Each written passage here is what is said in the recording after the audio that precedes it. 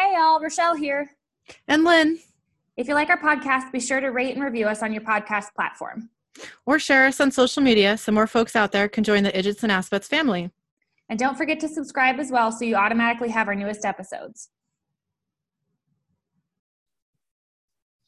Okay, so today we are talking about season 9, episode 6, called Heaven Can't Wait. So we started out in Rexford, Idaho. Did we decide that was right, or Redford, Idaho? So here's the thing. I can't remember now.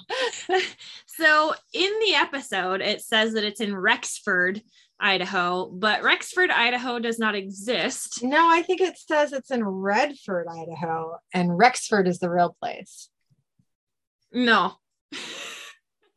I think Remember, because Ford, we had to figure this. So, okay. I think Rexford is not real, but there's a Rexburg, Rexburg is real. Okay, which is real. You're doing the right thing. Okay. So Rexburg and then Rexford. Rexford does not exist, but Rexburg does. And so in the Super Wiki, it says that the episode happens in Rexburg, even though it happens in Rexford in the episode. Okay, I'm just gonna believe so they went to a fake I'm confused town. Now. They went to a fake town in the episode, and then which happens, happens. Yeah, and fine. Then whoever did the Super Wiki was like, they must have meant this one and changed it to that. So we'll kind of go over this during our research, but like our research for this episode is from Rexburg because there is no Rexford, and in it's a whole thing. But anyways, it's a Rex. Yes, it's a Rex of some variety, and it's in Idaho. There we go. So we start out in Idaho. It's nighttime, and we see a cabin in the dark. Inside the cabin, a woman's voice is heard through a phone, and we see like a sweaty, disheveled man named Joe pacing around the inside of the room and listening to this woman's voice on speakerphone. It is a hotline counselor. She says, Sir, can you hear me? Please just say something. Are you still there? Keep talking and I can help you through this. Please, sir, if you can hear me, stay on the phone. It may feel hopeless right now, but you called the hotline for a reason. There's some part of you that still wants to live. Some part that knows suet. And then Joe suddenly hangs up the phone. That's not funny. I don't know why I just laughed right there. Yeah. Okay. Okay. He opens up a drawer in a dresser and sighs and then pulls out a gun. He puts the gun to his forehead and then looks at a very large, kind of old-timey picture of a woman and a child. So I'm assuming because it's old-timey, it's like his mom and him when he was a child. Yeah, I kind of like got the feeling that it was either him and his mom or like maybe his wife and kid, but yeah. It was just so old-timey looking that I thought it was him and his mom, but it could be either. Yeah, I would go with probably him and his mom. That would make the most sense, maybe. I don't really know. Yeah. Sorry, Maisie's making a bunch of noise over here, so if you can hear it, that's totally cool. Sorry. She was laying down when we pressed record, and now she is up and wandering, so there's that. Yep. Oh, and she's chasing her tail currently. She's so cute. She just found her tail and is now pulling herself around in circles. So there's that. Do what you got to do. I know, right? Okay, so he looks at the picture and he kind of sobs a bit, and then he lowers the gun slowly and drops it back in the dresser. Suddenly he hears a sound behind him and he swings around. A man steps forward into the light. Joe says, "Who are you? Did the lady from the hotline send you?"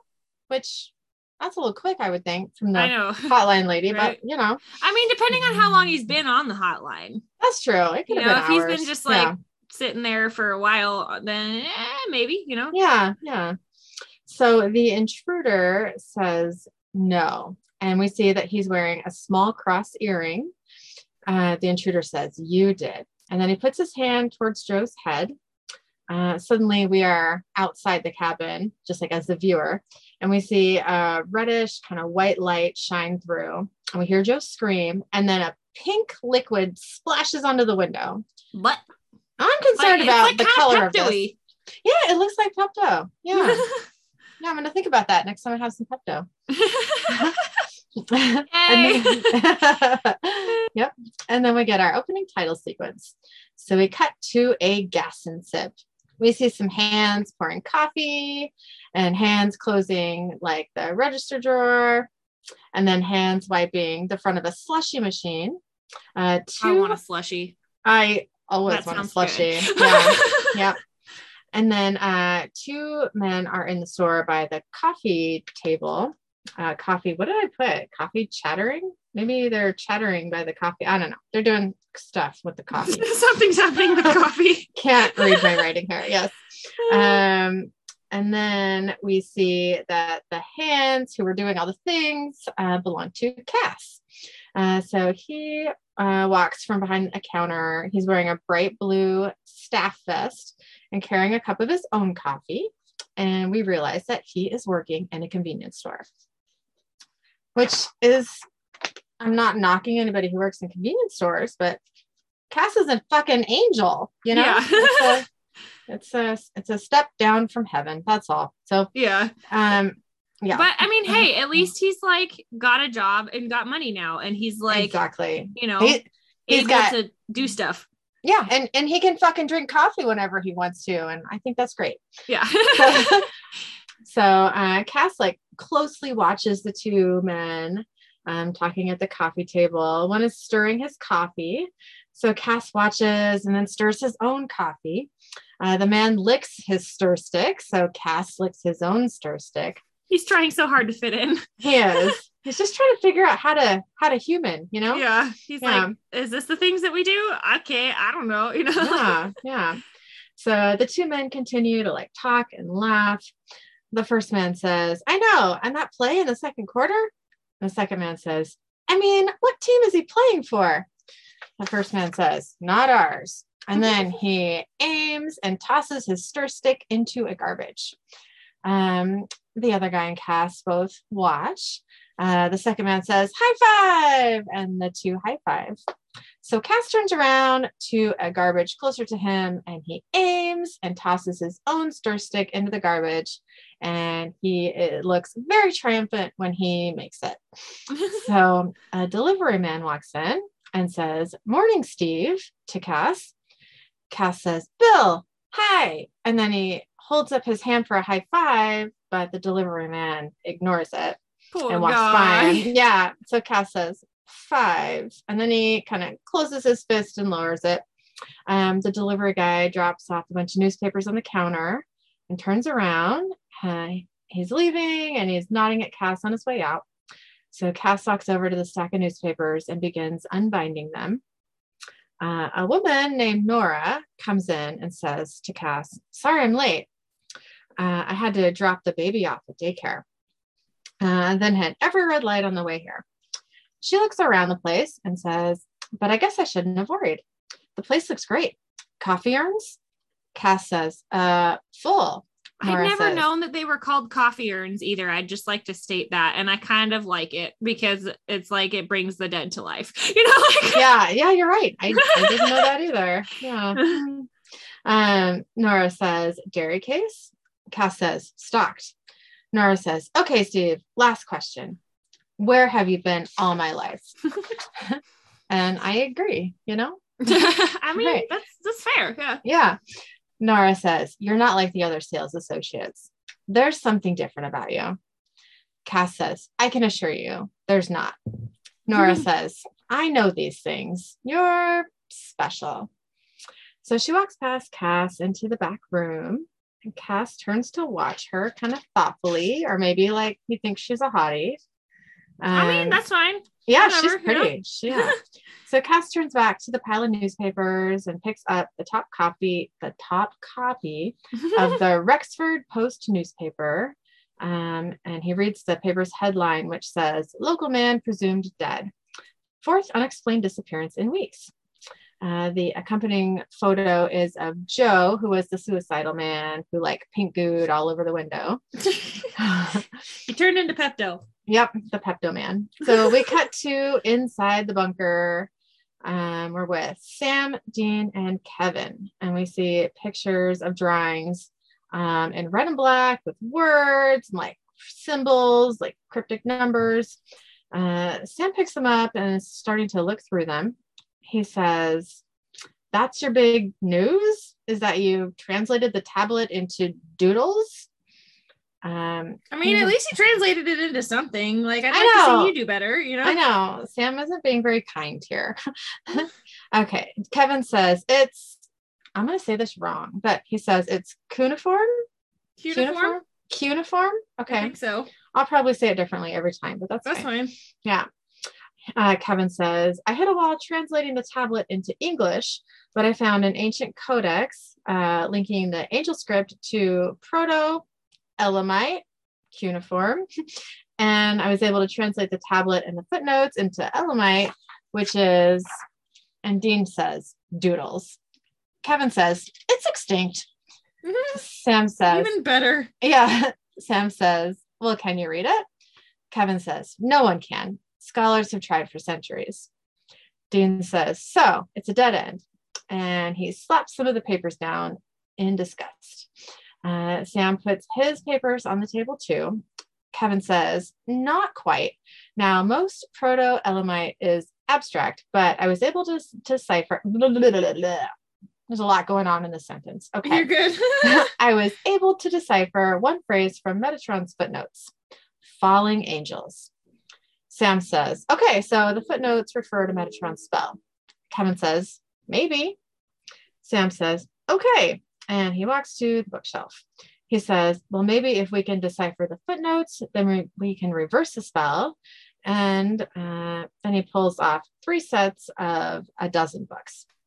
Dean says, "Punt those winged dicks back to heaven." And then Dean slaps the table, all ready for action. He says, "Where do we start?" Sam says, "Research." And he tosses one of the books in front of each of the other 2. We can see that Dean is less than thrilled. I mean, like, Yeah. who wants to sit there? Like, God bless the internet, because, Oh, yeah. you know, like, no, thank you. There is just, no. Yeah. I don't have the patience for that. Yeah, that would I be get it, very difficult. Yeah. So Sam says, "We come to the library, see if we can find anything else on Elamite." So Dean reads the title of the book in front of him. It's called Zimmerman's Encyclopedia of Okay, I'm going to do that again. Zimmerman's Encyclopedia of Extinct Languages, Volume 1, Adai to Atacapa. I know I said all of that wrong, and I'm sorry. Dean says, yeah. Dean says, "How many volumes are there?" Kevin says, 24. And then reassuringly, he says, "Don't worry, we found them all." Dean says, "Awesome." And then Dean's phone rings. Dean mutters, "Oh, there is a God." He says, "Hello?" And it's Cass calling from the gas and sip. He says, "I may have a case for you." And we see that he is cleaning the Slurpee machine while he talks. He says, 4 missing in Rexford, Idaho. So Dean walks away from the others to have this conversation. Cass says, "Presumed dead, but no bodies have been released to loved ones. And there were reports of a strange substance at the scenes." Dan says, "Oh, well, hello to you too, Cass. How are you?" Cass says, "I am busy." Dean shakes his head and says, "All right, so how do you want to do this? Do you want to meet up at the latest scene? Do you want me to pick you up? What?" Cass, I don't know what I wrote here. Cass, I'll just make it up. Cass endeavors with the slushy machine are not going well. A flood of blue liquid slushy mix spills out all over the machine and onto the floor. Dean hears the kind of trickling, urine sound and looks confused. Like, what's going on over there? Cass says, "I got my hands full over here. I just," Dean says, "Cass? Hello?" Cass says, "I thought you would want to know about the case." And then he hangs up. Dean says, "Hey, you sure everything's," but then he hears a click and looks at the phone and says, "Okay." So we cut to a short time later. Kevin is looking at a book on the counter in the computer room. Dean walks into the room from downstairs. Sam follows him. Dean has an overnight bag slung over his shoulder. Sam says, so he said nothing about where he is or what he's been doing. Dean says, this is Cass.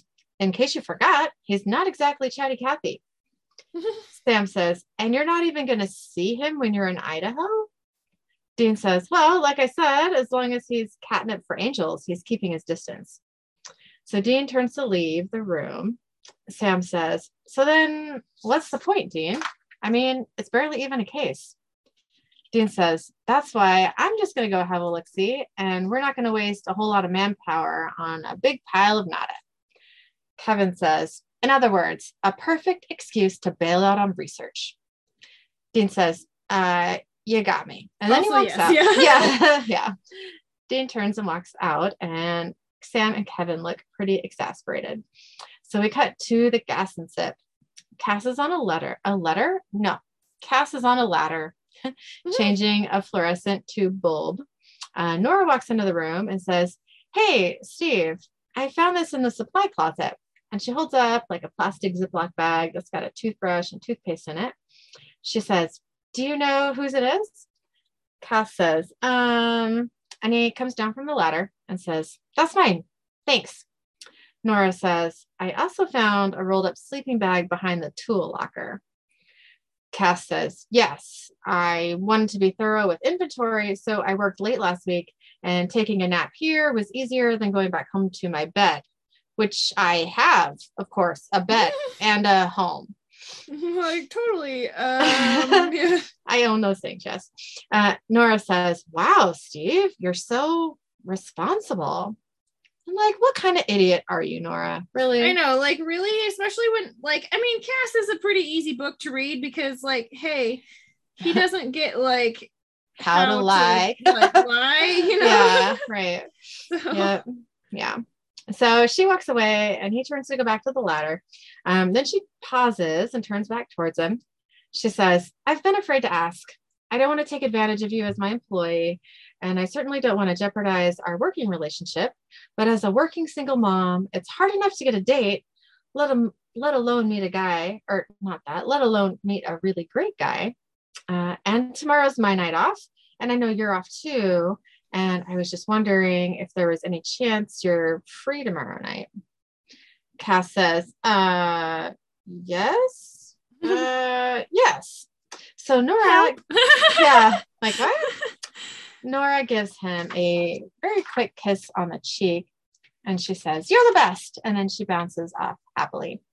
Cass looks around, confused, goes back to his ladder, and then looks pretty pleased with himself. So we cut to the crime scene at Joe's cabin. Dina is suited up and talking to the local sheriff outside of the cabin. Dean says, so, 4 missing. The sheriff says, 4 dead. Just got confirmation. Dean ducks under the yellow tape, followed by the sheriff. Dean says, and any common threads you can think of? The sheriff says, well, Joe in there had the suicide hotline on speed dial. The gal before him was a shut-in, had enough antidepressants in her medicine cabinet to stock a pharmacy, which I don't think you should judge people for. I'm just going to say, okay. Like, some people need that, and that's fine, you know? Right. The sheriff says, the first victims, a married couple out of Sugar City, pretty much a walking billboard for a no-fault divorce, which I don't know what that means. What is a no-fault divorce? I have no idea. Okay. Well, okay. I assume they should have gotten divorced. Yeah, I don't know. Yeah. Yeah. Dean says, were they all basket cases? The sheriff says, if you asked me to make a list of this county's saddest sacks, those 4 would have been right on top. Dean says, all right, so 4 unhappy people, one of them definitely suicidal, but you've ruled out suicide. The sheriff hands some blue, I think they're shoe covers, not gloves. Yeah, they're shoe covers. To Dean. Yeah, to Dean. And he says, you're going to want to put these on. So inside the cabin, which is covered with pink spray stuff. Well, yeah. It's pink. Just Joe. Yeah, it's pink just Joe. Pink. Yeah. Very pink. Someone in a white plastic hazmat suit is kneeling and scraping evidence. The door opens. Dean and the sheriff walk in. Dean is wearing white gloves and he grimaces at the odor. He turns around and looks at the whole room, which is completely pink. Sheriff says, "Does this look like suicide to you?" Dean says, "Blood?" The sheriff says, "If the tests come back the same as the others, it's everything. Blood, skin, hair, nails, internal organs, even clothing fibers. Like these poor souls got run through the world's finest wood chipper." And now I'm thinking about that show with the wood chipper and the hillbillies and don't tell me. I want to Tucker tell and Dale you. versus Evil, right? Yes, or it may be Dale and Tucker. I don't know whose name comes first. Yes, I don't know. Yeah, but yes, that movie, which I love. guessed So one. good. You did a good job. I knew a thing. Yay, wood chippers. Okay. Yay. Dean says, "What about witnesses?" The sheriff says, same as the rest. Neighbors reported some kind of pink flash. By the time we got here, all that was left was this. So we cut to Dean on the phone with Sam. Sam and Kevin are sitting at a table doing research. Sam says, "Yeah, we're almost through the text over here. We got nothing." Dean is leaning against the Impala with a coffee cup. He says, "Have you tried Professor Morrison?" Which I don't remember who Professor Morrison is. Do you? Nope, not even. Okay. All right. Sam says, "Yeah, he's unreachable. He took a sabbatical to live amongst I'm going to say this wrong, the Trobrianders of I can't even say this word because I've never said it before. Papua New Guinea. Papua? Yeah, I don't know. I guess it depends on who's saying it. I have a friend actually that I work with that grew up there, and Oh, wow. now that I'm trying to think of like how she says it, I can't. Okay, well, I apologize for saying it wrong because I'm sure I think like Papua New Guinea is kind of like what I've heard the most. Okay, yeah, all right. Sam says, "Needless to say, we're pretty burnt." Dean says, "Well, there's one guy there who is nothing if not well rested." Sam says, "Crowley?" Dean says, "I'm just saying, we're not keeping him chained up for the one-liners." Sam says, "It's worth a shot, I guess." Dean says, "Just be careful, all right? Don't fall for any of his quid pro quo crap." Sam says, "Noted. So, what about you? How's Cass's lead panning out?" Dean says, 4 victims suddenly exploded. I tried EMF. I've looked for hex bags, sulfur, nada." Sam says, "Spontaneous combustion? Maybe the Thule?" Dean says, No. I already ruled them out. The bodies were vaporized. They weren't burned." Sam says, "That sounds like a real case, Dean. I should be there." Dean says, "Nah, man, that's not necessary. Nah, I got this one covered."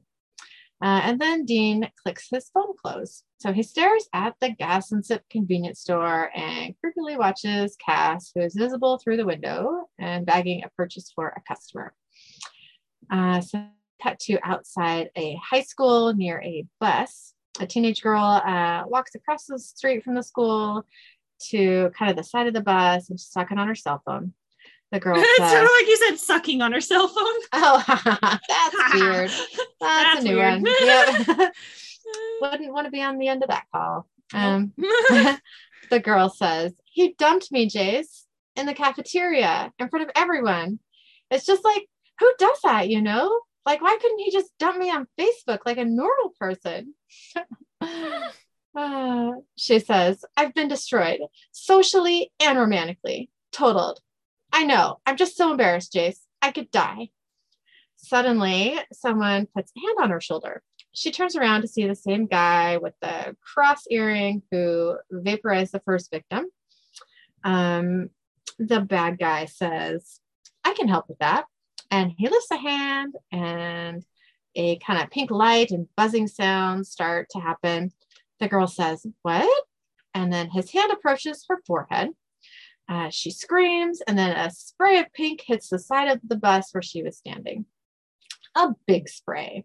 A lot of pink spray. Yeah. So we cut back to the Gas and Sip. What am I doing with my notes here? Cass hands a lotto ticket to a woman and says, "Good day, ma'am." Cass gives her a thumbs up, and says very intensely, and good luck. She looks she looks a little weirded out and gives him a thumbs up back, and then she leaves. And when she moves, we see that the next customer in line is Dean. Dean says, I'll have some beef jerky and a pack of menthols, which no, if you're going to smoke cigarettes, don't smoke menthols. That shit's gross. And also, like, if you're going to go with like the Marb menthols, like that weirdly tastes like turkey, and I do not recommend. So, or any cigarettes for that matter, do not smoke. Okay. Thank you. So, okay. Thank you. Yeah. So Cass says to Dean, what are you doing here? Dean says, gee, it's nice to see you too, Cass.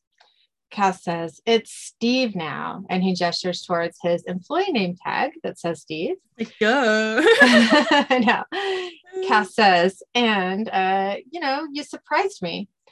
Dean says, well, the feeling is mutual. I mean, I knew you had to lay low from the angel threat, but wow, this is some cover. Cass says, my grace is gone. What did you expect? Do you have any idea how hard it was? When I fell to earth, I didn't just lose my powers. I had nothing. Now I'm a sales associate. Dean says, a sales associate? And then the beer delivery guy hands Cass a clipboard. He says, hey, Steve, sign here. So Cass takes the clipboard and signs it, and then says to Dean, I'm responsible for inventory, sales, and customer service. I keep this place. And then he hands the clipboard to the delivery guy, who says thank you and leaves. Cass says thank you back. And then he says to Dean, clean and presentable. And when my manager's busy, I even prepare the food. Dean says, wow, so you went from fighting heavenly battles to nuking taquitos. Cass nods proudly and says, nachos too.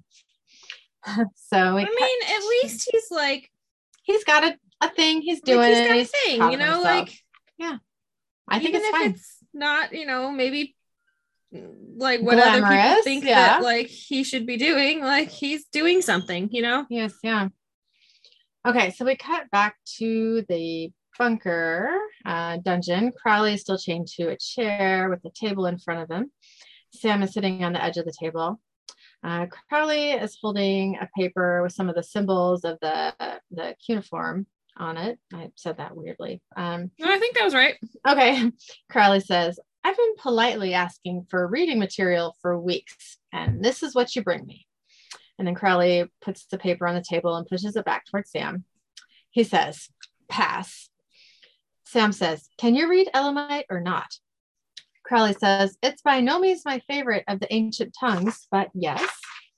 Sam says, will you help us read it? Crowley says, why on earth would I? Sam says, because I was there that night. I saw what humanity did to you. Like it or not, there's still a little part of you that's not a douche. Crowley says, sorry, Moose, to the last drop. And this gets me thinking about douchebags.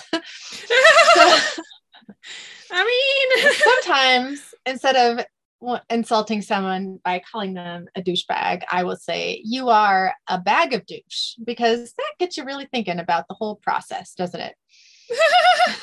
I don't really know the process, so I actually don't either, but clearly there's a bag involved. Or there would be. I think. Right? I don't know. I feel like I don't know. Yeah. Macy's right. Oh God, why are you talking about this? I don't want to Google it. So, I don't either. Yeah. So okay, we'll just move on. So Sam gets off the table and says, Crowley, the only reason you're alive is because my brother thought you would be useful. So far, you've done jack. Back to plan B, I guess. And then Sam takes the paper and starts to walk away.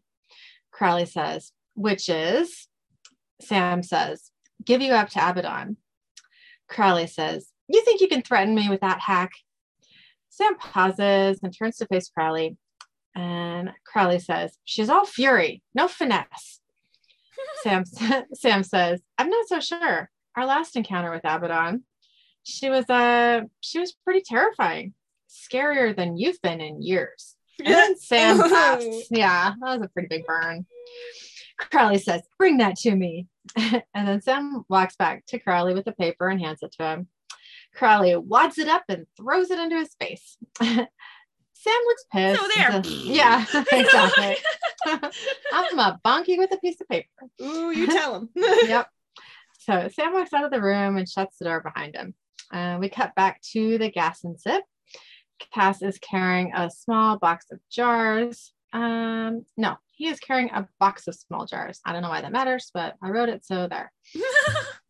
Dean is kind of following behind him, talking. Dean says, this is not you, man. You're above this. Come on. Cass says, no, Dean. And then he puts the box on the counter and looks at Dean. He says, I'm not. I failed at being an angel. Everything I've ever attempted came out wrong. But here, at least I have a shot of getting things right. I guess you can't see it, but there's a real dignity in what I do. Human dignity. Nora comes in the room and says, hate to interrupt you guys, but Steve, customer had an accident in the men's room. Like, Cass, poor timing. I know, right? Cass says, I'm on it. Nora says, oh, and tonight, 7 o'clock at my place work for you? Cass says, great. Nora says, you're the best. Dean, and she leaves. Dean says, that's what this is about. Cass says, what? Dean says, the girl. Cass says, no, Dean, it's not. Nora, she's a very nice woman. I'm pretty sure she's not a reaper intent on killing me. And she's asked me out. Going on dates, that's something humans do, right? Dean says, yeah, I mean, my dates usually end when I run out of singles, but yeah, that's something that humans do. That's not a date, Dean. No, it's not. That's a strip club. Yep, that it is. Yep. So Dean's phone rings and he answers it and says, this is Agent Lee Emery. He pauses and then says, I'll be right there. So Dean hangs up and says to Cass, there was another kill over at the high school. You coming? Cass says, I wouldn't be much use. I don't have my powers. Dean says, so? I've never had powers. Like, dude, like, yeah. Hello, look who you're talking to. Yeah. Cass says, you are a hunter. Dean says, and you're a hunter in training, remember? Cass says, yeah, I remember. You said I sucked. Dean says, I didn't say that. I said that there was room for improvement. Come on. Cass says, all right, my shift's over in 5 minutes and my date's not till later. So Dean says, attaboy, I'll go get the car. Cass says, not just yet.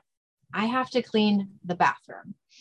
So we cut to the pink crime scene at the school bus. Dean, who is still in his civilian clothes, walks up and shows a badge to a cop to get into the yellow tape area. And Cass is still in his blue vest. He follows him. Dean sees a cop talking to a high school girl and heads over. Cass is looking at the scene in horror, and it's obvious that he knows exactly what's happening. A hazmat suited cop is picking up evidence, and a crime scene photographer is taking pictures. We see the bus is literally covered in pinkness. There's a girl named Jace, who is the friend that the victim was speaking to earlier on the phone. She's talking to the sheriff, and Jean and Dean joins them. Jace says, 1 second, we're talking, and the next, she just stops. And then everyone in the cafeteria freaks, rushing and pointing out the window and then she starts sobbing. She says, could that really be her? Dean says, and nobody saw anyone else at the scene, a man, a woman, anything unusual? And Jace shakes her head, no. Dean says, your friend, was she depressed? Jace says, depressed? Dean says, any thoughts of suicide? Jace says, ew. No. Like, okay. Yeah, that's a weird reaction. She says, I mean, she was kind of bummed that dickbag Travis broke up with her in front of the whole school. Yeah, I'm giggling because his name is Travis. So did I. I giggled when I was like, yeah. That's your boy toy. Okay. Travis is definitely not my Travis, anyways. That's definitely right. Not a dickbag. Right. That's exactly true. Dean says, kind of bummed. Jay says, yeah, like more bummed than when she got a C on a quiz and less bummed than when her parents split up. kind of bummed. And then Jace looks at Dean like he's an idiot. The sheriff looks amused. Jace sobs more, so Dean turns away from her and to the bus. Dean says, "Excuse me" to them, and then he walks towards the Impala, which Castiel is leaning on. Dean says, "Cass, what's wrong?" Cass says, "I've seen this before." Dean says, "What? Where?" Cass says, "In heaven." Dean says, "What? You're saying an angel did this?" Cass says, "It's no ordinary angel." Dean, "This is bad. This is very bad." So Dean and Cass get in baby to discuss. Cass says, "On the battlefields of heaven, there was a special class of angels. I'm going to say this wrong, but I looked it up and it's not a real thing. So who knows if I'm saying it wrong?" Okay. I know, right? Yeah. He says, the Ritzian. It's Enochian for hands of mercy. They functioned like medics. They tended to the wounded. They healed those who could be healed. But for the mortally wounded, those who were past saving, the Ritzian's job was to put them down. Dean says, "But the granulated bodies?" Cass says, "This was their special ability. They had this way of smiting that was so quick and so total that it rendered death virtually painless." Dean says, "Yeah, but these aren't wounded angels that they're vaporizing. They're people." Cass says, "Right. I don't know. The Ritzian home in on pain. It's like a beacon to them. So when this angel fell to earth, he heard the victims' cries and their anguish, same as he'd hear in angels in heaven. He's continuing his heavenly work down here, one suffering human at a time." Dean says, "Yeah, but this last victim was not suffering. She was just a normal, moody kid." Cass says, "Yeah, but he just got here. The ebb and flow of human emotion. Dean, I've been on Earth for a few years, and I've only begun to grasp it. To him, pain is pain." Okay, I got a question. Yes. So Cass says he's been on Earth for a few years, but in that one episode long ago where it was Cass like narrating the whole thing and kind of his story of witnessing humanity, didn't he say he watched like that first fish, waddle up onto the shore? And yeah, the thing is though, is that was so long ago. Like, I don't think he really like counts that. Like, he's been on Earth and he, spent time there, but it's not the same. I mean, that'd be the same as like, us disappearing for, a few hundred years and then coming back. We'd be so confused and you'd have to learn the whole thing all over again. So really, he doesn't know, like, even though he's been there, like, he doesn't really get it, Okay. That makes sense. I just am, from my impression of the whole Cass arc, like, he's been on Earth this whole time, I thought, and like maybe would pop into heaven for, a ice cream social or whatever, and then like go back to doing his whatever he was doing with Anna and her squad, like, yeah, I don't really know, like, I kind of that's the thing, it's like I've gotten a couple different impressions from it all, like sometimes I'm kind of like, oh yeah, he's been there for a long time, and then other times I'm like, I don't really know, so like up in the air. Tricky one, because I don't totally get it, I was just wondering if I had missed something. I think like the best thing that I've come up with to kind of like make sense of it is that he has been on Earth before, but it's been so long that it's like it, doesn't really like help him anymore, like, yeah. Okay. That's kind of what I got. That makes sense. Yeah. But, okay. So Dean says, "So everyone's fair game?" And Cass nods. Dean says, "All right, well, we got to stop him." Cass says, "You have to stop him." Dean says, "You're scared." Cass says, "It's different now, Dean. Everything feels different." Dean says, "You're right. All right, I'll track down this Kevorkian wannabe and I'll put him down." Cass sighs and says, "Okay." Dean says, you stay safe. Go on that date, all right? Go live a normal life." Cass says, "Okay." Dean starts the car and he looks over at Cass, who has not moved and is still sitting in the passenger seat. Dean says, "Well," like, Cass are you says, like, what's going on? Like, Cass says, "I need a ride." Dean nods and smiles and says, "Right." And then he starts driving. So we cut back to the bunker dungeon. Sam walks in again to see Crowley, who says, "I'll do it. but I want something in return. Sam says, yeah, what's that? Crowley says, a telephone call. Sam scoffs and shakes his head no and turns to walk out the door again. Like, do you think I'm stupid? Yeah. Yeah. Crowley says, come on, Moose. Even Dahmer got one phone call. So we cut back to, what am I doing here with my notes? We cut to Sam and Kevin a short time later. They're in the bunker, but not in the dungeon. Kevin says, seriously? You want to let Crowley communicate with Abaddon? A king and a power-mad knight of hell isn't enough for you? You want to throw a demonic team up into the mix? Sam says, I don't think so. I mean, I don't trust Crowley either, but I can't honestly see him working with Abaddon. He hates her too much.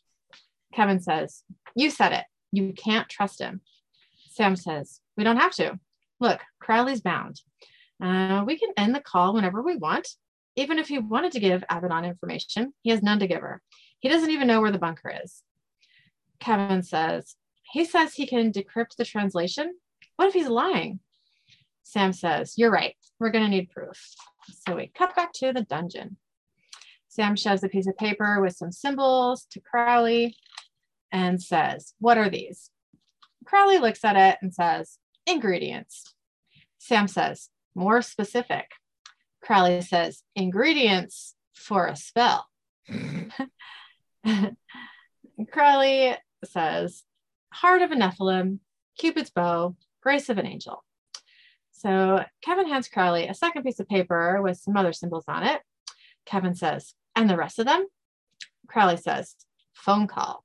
You'll get the rest when I get paid. Now, who's going to be a deer and open up a vein? So we cut to a residential neighborhood. It's nighttime. The Impala pulls up in front of a house and stops. Dean says, okay. Cass says, thanks, Dean. And Cass starts to open the car door to get out. Dean says, Cass, wait, I can't let you do this. Cass says, what? Dean is eyeing Castiel's vest. He says, you're going to wear that on a date? Cass looks down at his clothes and says, this is all I have, Dean. Which, I don't like it. Yeah. Dean says, okay, lose the vest. Cass says, what are you? Dean says, lose the vest. Come on. Does he not have an extra flannel in there somewhere that he can wear? Come on. I know, he must. God. So Cass takes the vest off and hands it to Dean, who tosses it in the back seat. Dean says, that's a little better. All right, there we go. All right. And Dean looks at Cass approvingly. Dean says, and do the buttons. Why don't you unbutton it? So Cass starts unbuttoning his shirt, which everyone is cool with. Dean says, okay, that's far enough. Tony Manero, who I don't know who that is either. I don't know either. But I'm sure he was chesty. I'm sure it's probably in the interesting facts or something. I would guess it's like some sort of like Fabio type situation, you know? Yep. So Dean laughs a little and gives Castiel a once-over. He says, yeah, good. All right. Listen to me. Always open the door for her, okay? Ask a lot of questions. They like that. And, if she says she's happy to go Dutch, she's lying, all right? Cass looks a little confused, but nods. And then Dean slaps Cass on the chest and says, go get him, Tiger. So Cass gets out of the car and starts walking to the front gate. He turns around and kind of looks nervously at Dean, who gives him a thumbs up from inside the car. Cass returns the thumbs up and opens the gate. He sighs nervously and walks to the front door. He stops to pick a rose from the garden. He stabs himself on one of the thorns and then picks up a pair of clippers that were just conveniently laying on the ground. I know, right? Yeah. Dean, who is watching, says, nice touch. Like, ooh, go get him. Yeah. So Cass turns back to Dean and like weirdly waves him away to leave. So Dean waves back and then he's like, go. Yeah. Yeah. Get away. Like, let me do my own thing. Yep. So Dean waves back and then realizes that Cass wants him to leave. So he points at the road and then he's like, oh, okay, yeah, I got it. And then starts the car. But he's about to pull out and he looks in annoyance at a light brown Ford pickup truck that's kind of backing up towards him, concerningly close. Dean says, what are you doing, jackass? and he leans out of his open window and calls out to the other driver, "Hey!" And Dean waves to the truck to let him know he's there. So the truck pulls forward a little, and Dean pulls out of the parking spot and drives away. Back on the porch with Cass, Nora opens the door. She's putting earrings on. She's wearing a nice dress and looking like she's ready for a date. She says, "Steve, I'm so glad you're here." She smiles and says, "Come in. I thought I was going to be late."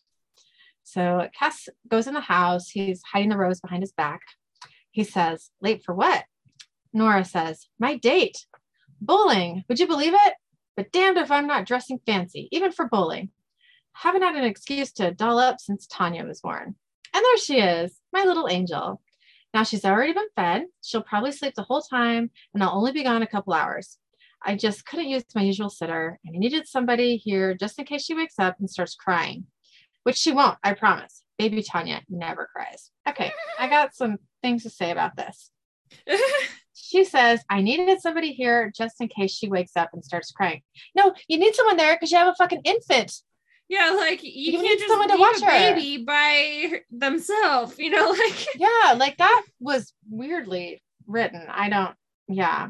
Okay, that's all. Like maybe she just meant it in a way of like, you're not gonna have to do a lot of work, like, yeah, right, because she'll be asleep, and like I just need somebody here just in case, sort of thing, for like just in case she wakes up, but she should be fine, like I don't know, like that's kind of how I took it, but also in a weird way of like, so do you leave this child often, like, yeah, exactly, like she just didn't say it in the right way, I guess. But anyway, so Nora walks quickly to the door. She says, "Wish me luck."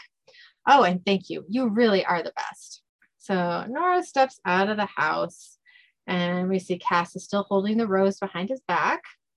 And I mean, like, obviously she's not a very clear communicator, because she like essentially asked Cass out on a date and then kissed him on the face. Like, yeah. Confusing, and it was like, okay, so like he's expecting a date, not to babysit for, like, if you're like, "Hey, can you watch my kid while I go on a date?" Like that, like that would be the clear way to do that. Not like, exactly, "I've got this date that you're coming on with me," and then like, "Oh, by the way," no, like, how does that work?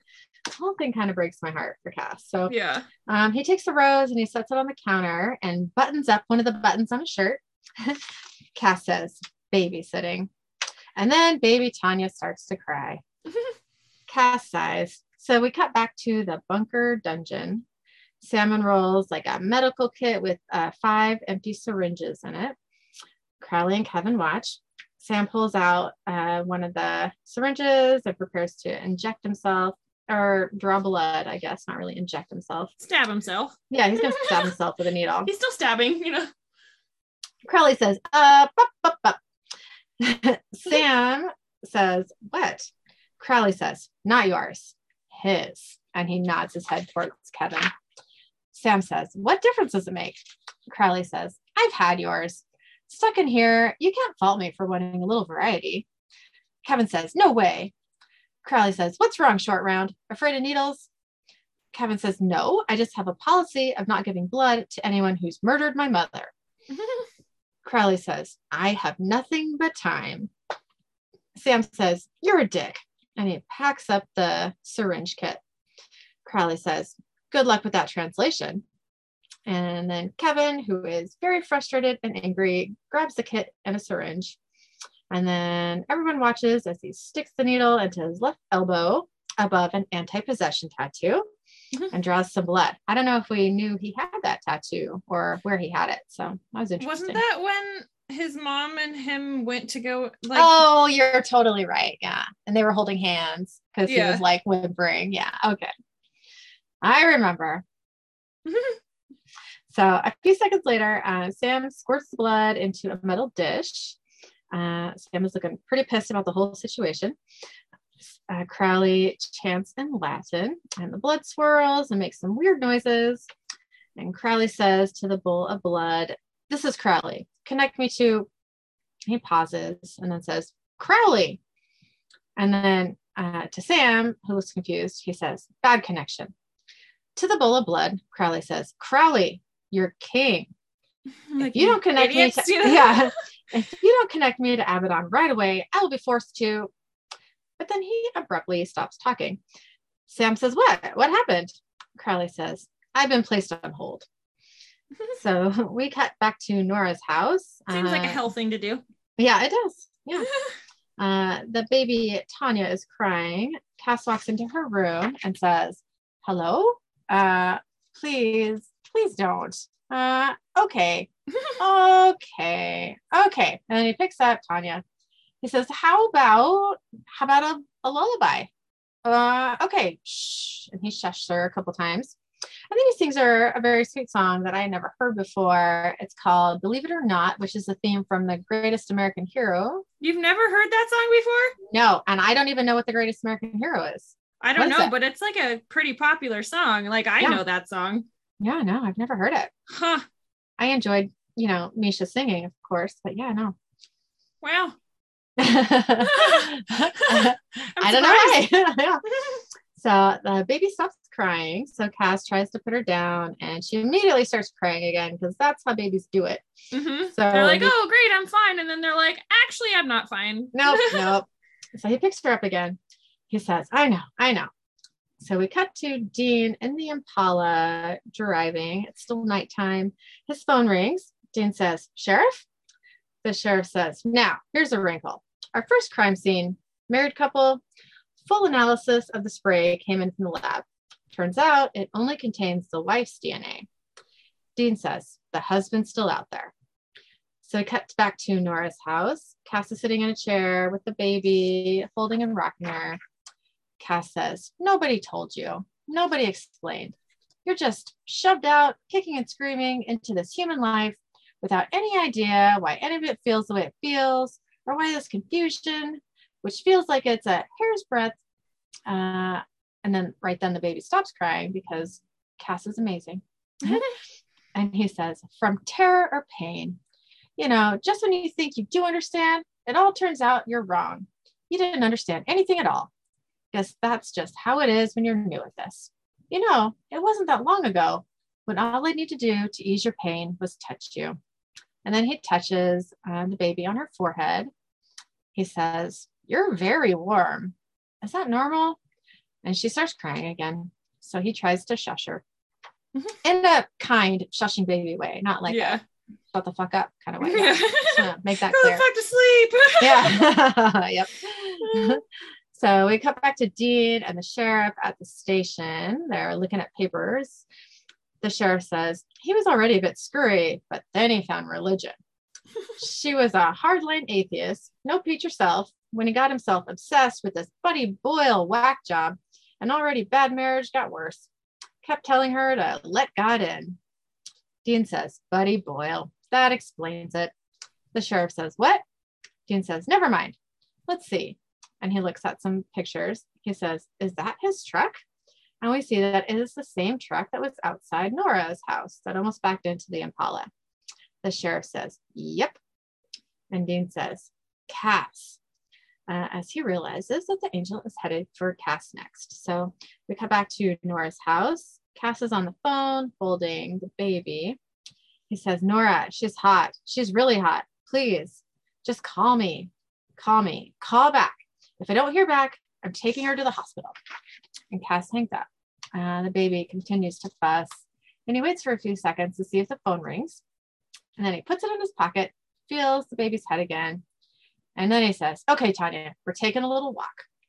So he walks towards the door with the baby. I think to take her to the hospital. Are they walking to the hospital? I wasn't sure. I kind of was like, okay, maybe he's taking her to the hospital. Also, maybe he's just trying to cool her off outside. Could be, yeah. I didn't really. Yeah. I don't know. Yeah. Yeah. So he reaches for the door. He opens it, and there is the Ritzian angel. Just gonna call it the Ritzy angel because it sounds better. It's all good. The angel says, hello, Castiel. So we cut to just a short time later. The angel is wandering around Nora's house. The angel says, squalid little dump. No wonder she cries. Rude. I know. Really? Yeah. So Cass puts the baby into her crib. Cass says, "It's a fever, Ephraim. It'll pass." Ephraim says, "You remember my name. I was just a nobody when we met. But you are a legend. You've been here before. This is my first time, and it's intense." Cass says, "There's a lot you don't understand about humanity at first. If you would just stop." Ephraim says, "Stop? I won't stop until I wash the planet clean of all suffering." And then the baby starts fussing again. So in other words, when you wash the planet clean. Exactly. Yep.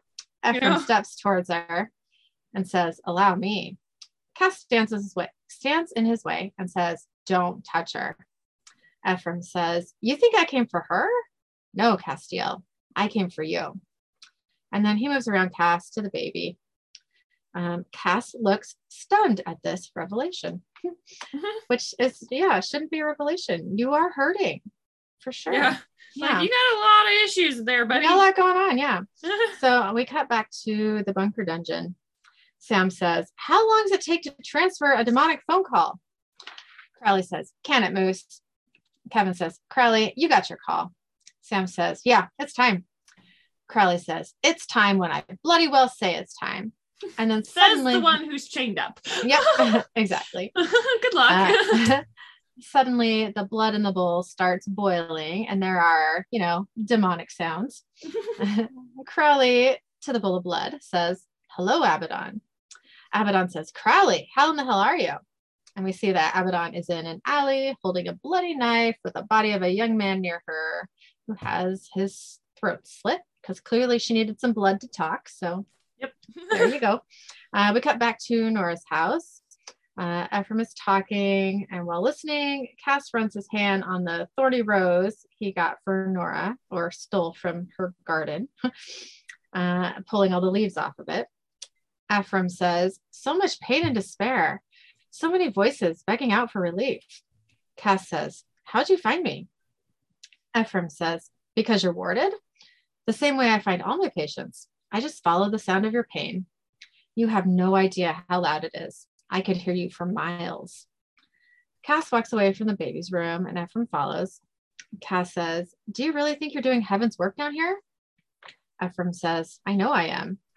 Cass says, "Well, you're wrong.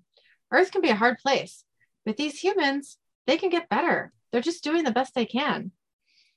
Ephraim says, "Is that what you think you're doing, Castiel? The best you can?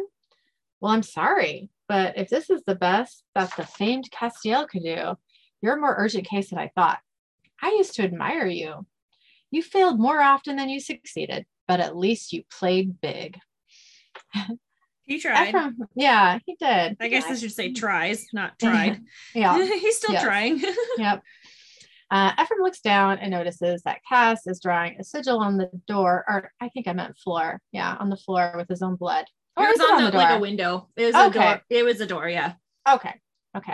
So he grabs Cass's hand before he can complete the sigil and bends it back sharply. We hear, a bone crunching sound, and Castiel's in pain. Ephraim shoves him away from the door, still holding Cass by the wrist and forcing him to his knees. Ephraim says, "Now what are you doing? Burying your head in the sand right when your kind needs you the most." And then Ephraim twists Cass's wrist painfully, and Cass gasps. We cut back to the bunker dungeon. Crowley says, "And how are the numbers?" Abaddon says, "You mean souls? I've managed to double your projections. Now, how did I ever pull off such a feat?"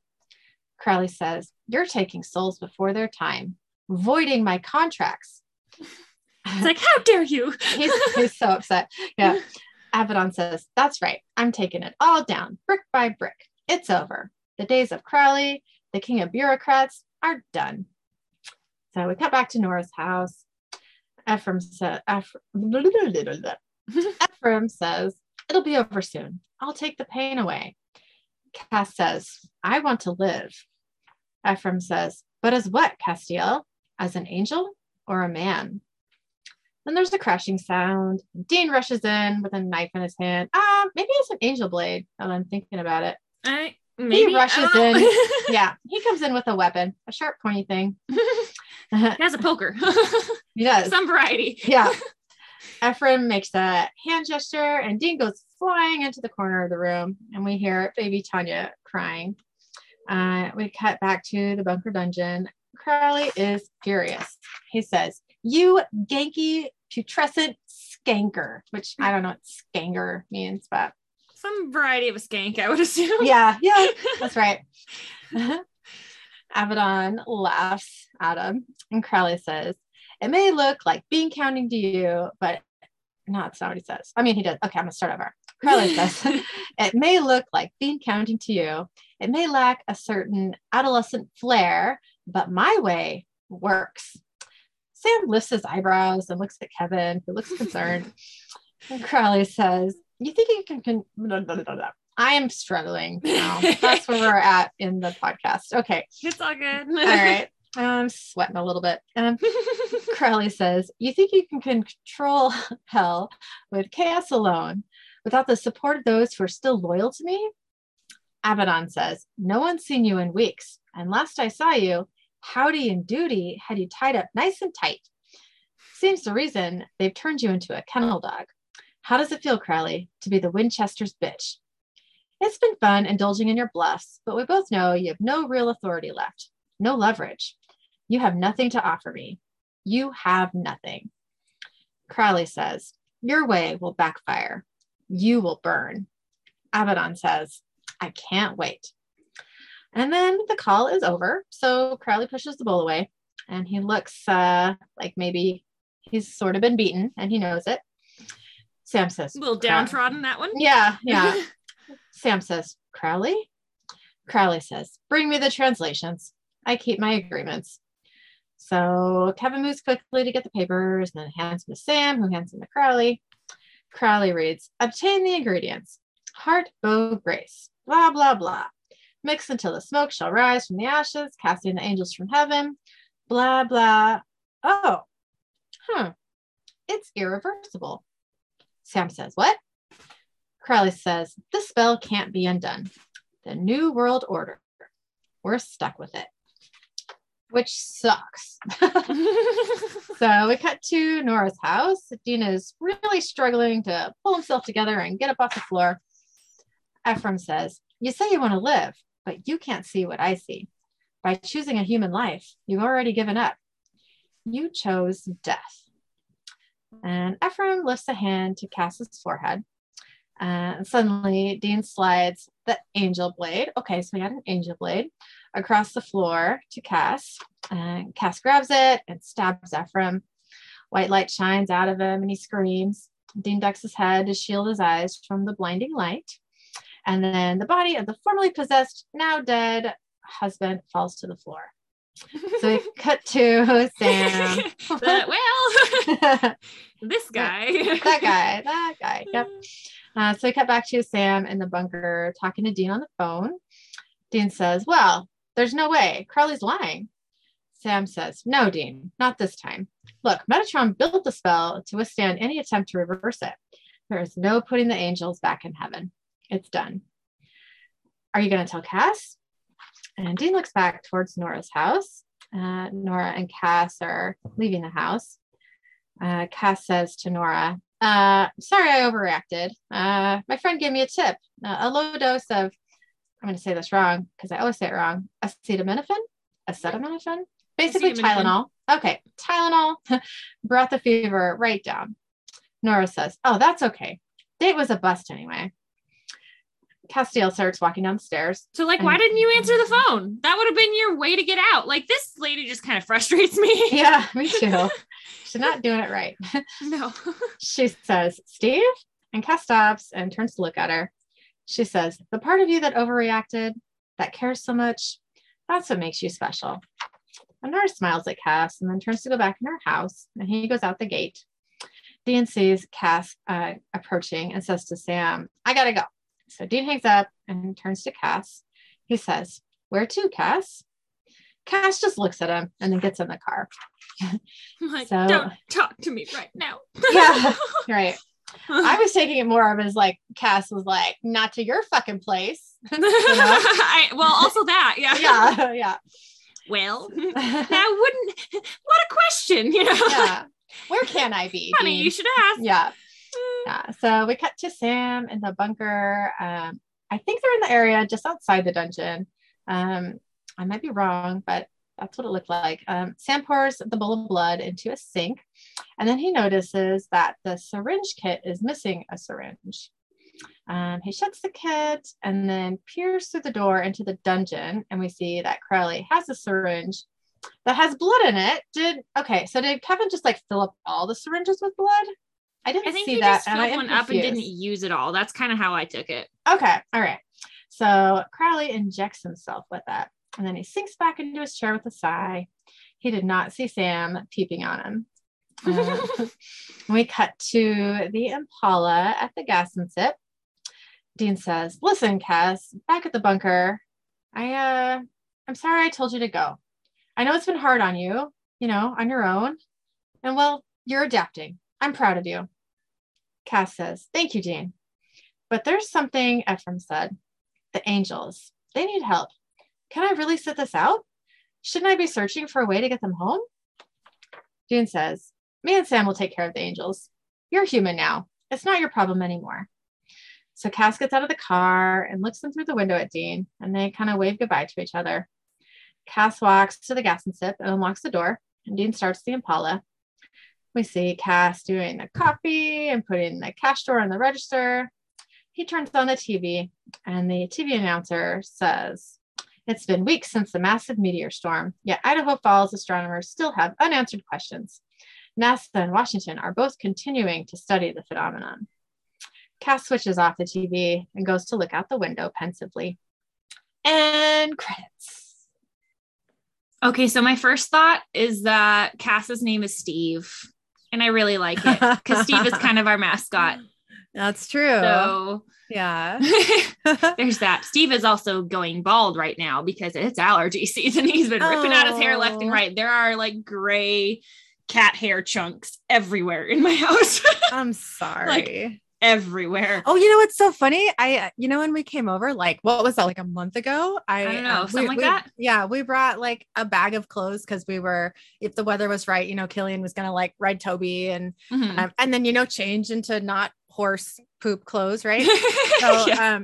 So we brought in a bag of clothes, and I literally just unpacked it like 2 days ago because that's how my life is going. It's all good. Yeah, and on one of the like clean pairs or like a shirt or something of Killian's was like this chunk of fur that like had skin attached to it and a little bit of blood, and I was like, "Eric, what is this from?" And he was like, "I don't know." I was like, this is an animal, right? Like this is from an animal and not like Killian. And he was like, yeah, this is definitely an animal. And I was like, okay. What color was it? I mean, it was probably gray. I can't really remember. Now that we're talking about Steve, all hair is gray in my mind. So I don't know. We've got, at least in the house anyways, we've got brown hair, tan hair, black hair, gray hair. It might have been light brown. It was either light brown or gray. I can't remember. It wasn't black. That's for sure. I'm guessing it probably would have been Steve. I mean, that makes sense if he's shedding like that or like allergy scratching, Yeah. And he's got like little scabs because he's been like scratching so much. And so if he like scratched off a scab and like somehow you guys picked it up. Yeah. It was in a shirt that never came out of the bag. So I feel like he just like did it and was like, "Oh, what's this? I'm just going to gently place it in this bag." It would not surprise me. He's like, it'll freak him right out. Or have a gift. Yeah. Either that or he was like, because you had it on that little end table thing in the kitchen, right? I think so, yeah. So he might have just like jumped up on that and like scratched and like flung it in it. Landed. I don't know. Yeah, well, I don't know. Yeah. Now I can clone him. So I mean, he's a talker. You might want to think that one through. I like the talkers. I like how much he talks. I'm sure it would drive me crazy, day after day, but he literally just follows you around and like screams at you. Yeah. All the time. That's something I like about him, you can borrow him for a week and then decide if you actually like that or not. Yeah, I get it. Definitely. I would run that test before you decide to go full bore, clone him. Might not end well. Yeah. Well, we'll see. We'll see how it goes. We'll see how cloning goes in my lifetime. I know, right? Yeah. I mean, they're doing it. I don't think it's a That's popular true. thing, but I think you can actually pay a lot of money and clone your pets. I think that is actually a thing. So, I mean, I've heard of people doing that, but like, honestly, I feel like that would just creep me out more than anything. yeah. And like, I would expect to like have the same responses. I think that would bug me because it's like, it's all depending on like how they're raised and all that sort of stuff. Right. So like with like Maisie, like if we were to clone her and had her as a puppy and everything, it would be about the same, I would figure, because like, hey, we've had her since she was like 7 weeks old or something like that. Yeah. With Steve, I didn't get him till he was 5 or 6. And so like whatever happened in those first 5 or 6 years, like I can't replicate that. So he might be a totally different cat. And then it would be frustrating. And maybe he wouldn't be a talker. Nah, I think he'd probably still. Yeah. Yeah. He just doesn't ever stop. It's great. I know. I love really, it. But it's fine. He mostly does it now when there's like food involved or like the prospect of food involved. Then he just follows you around and like screams and cusses at you, like, figure it out, Mm-hmm. But yeah. Anyway. Yeah.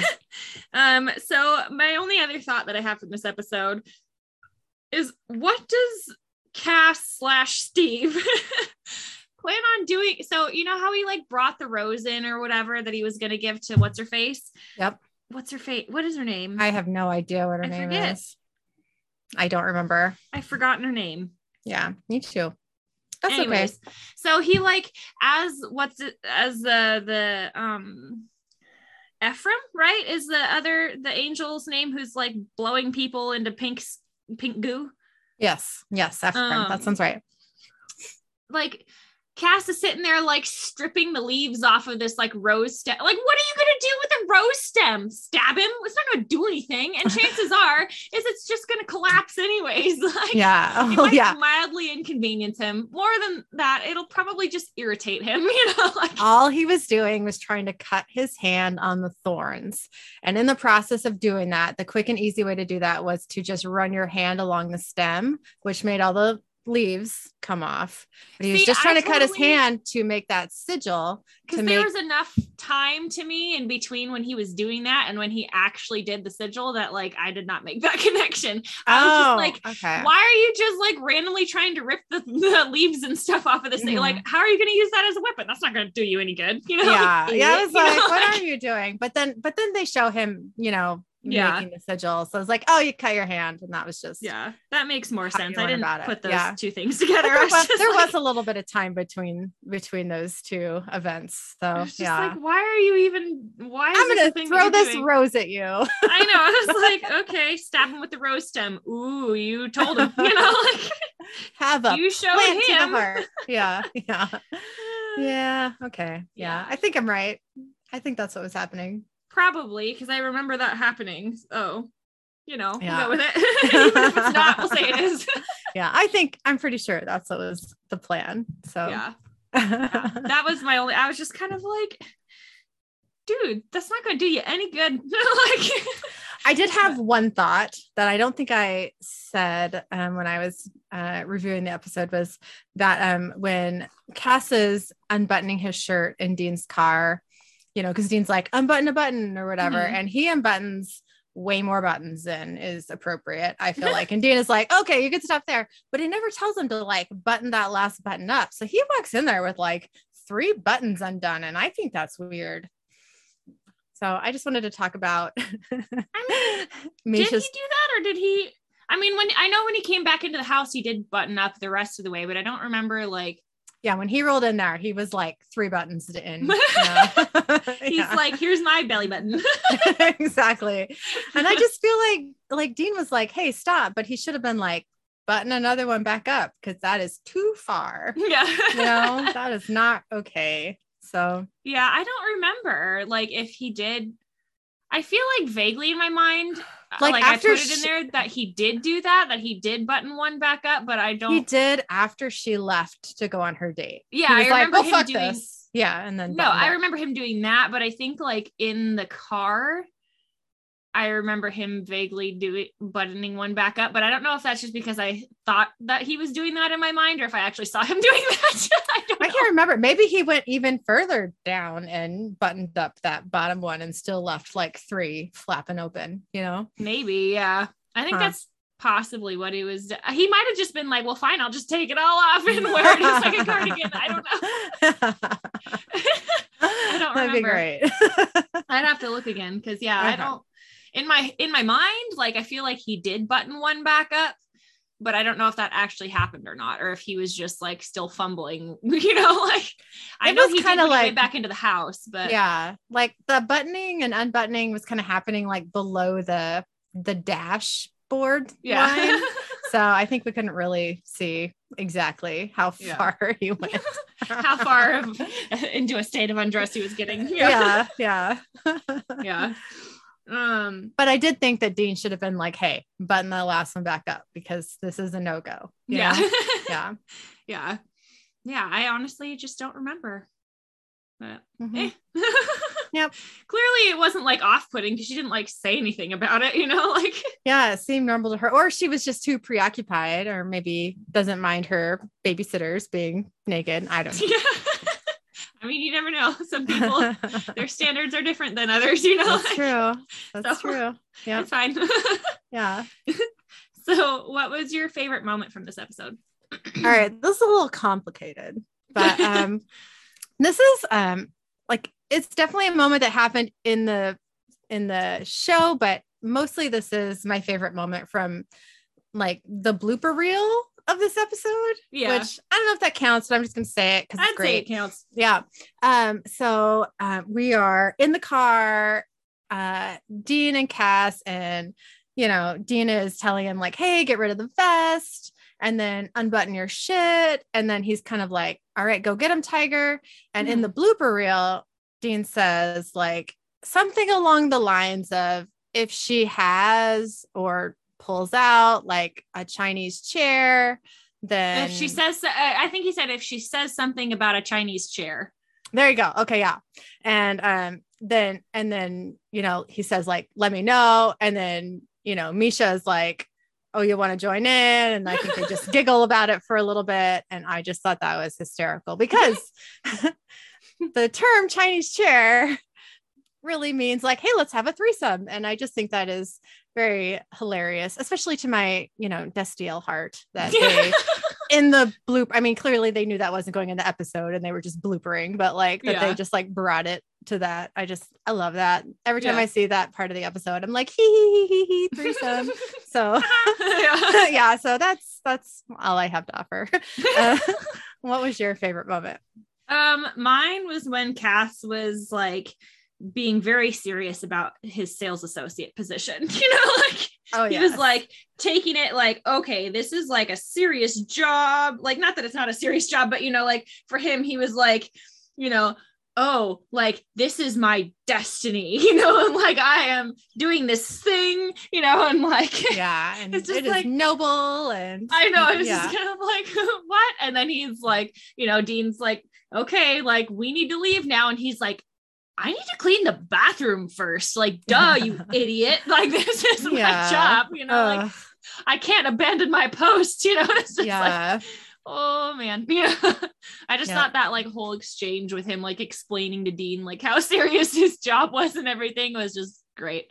That was funny. And kind of like, I mean, obviously depressing that he thinks that is, you know, what his purpose in life is, you know, but yeah, it is funny. Yeah. I thought it was pretty good. Yeah. It reminded me of when I worked at Barnes and Noble, and I was always a supervisor for like the whole time I worked there, and I did get offered, you know, like to interview anyway for like a management position a few times. And I always, there's 2 reasons I always turn that down. One of them is because like my job a lot of the time was to deal with like the angry customers at the registers. you know? And so like, you know, the person there would be like, hey, my customer wants to do this or is having a problem or is angry or whatever. So like, I'll come fix that. But as not the manager, I always had someone that if like it all went to hell, I could pass that shit up to. Yeah. Like, I don't want to be like the final person who gets the shit. You don't want to have to be the final straw.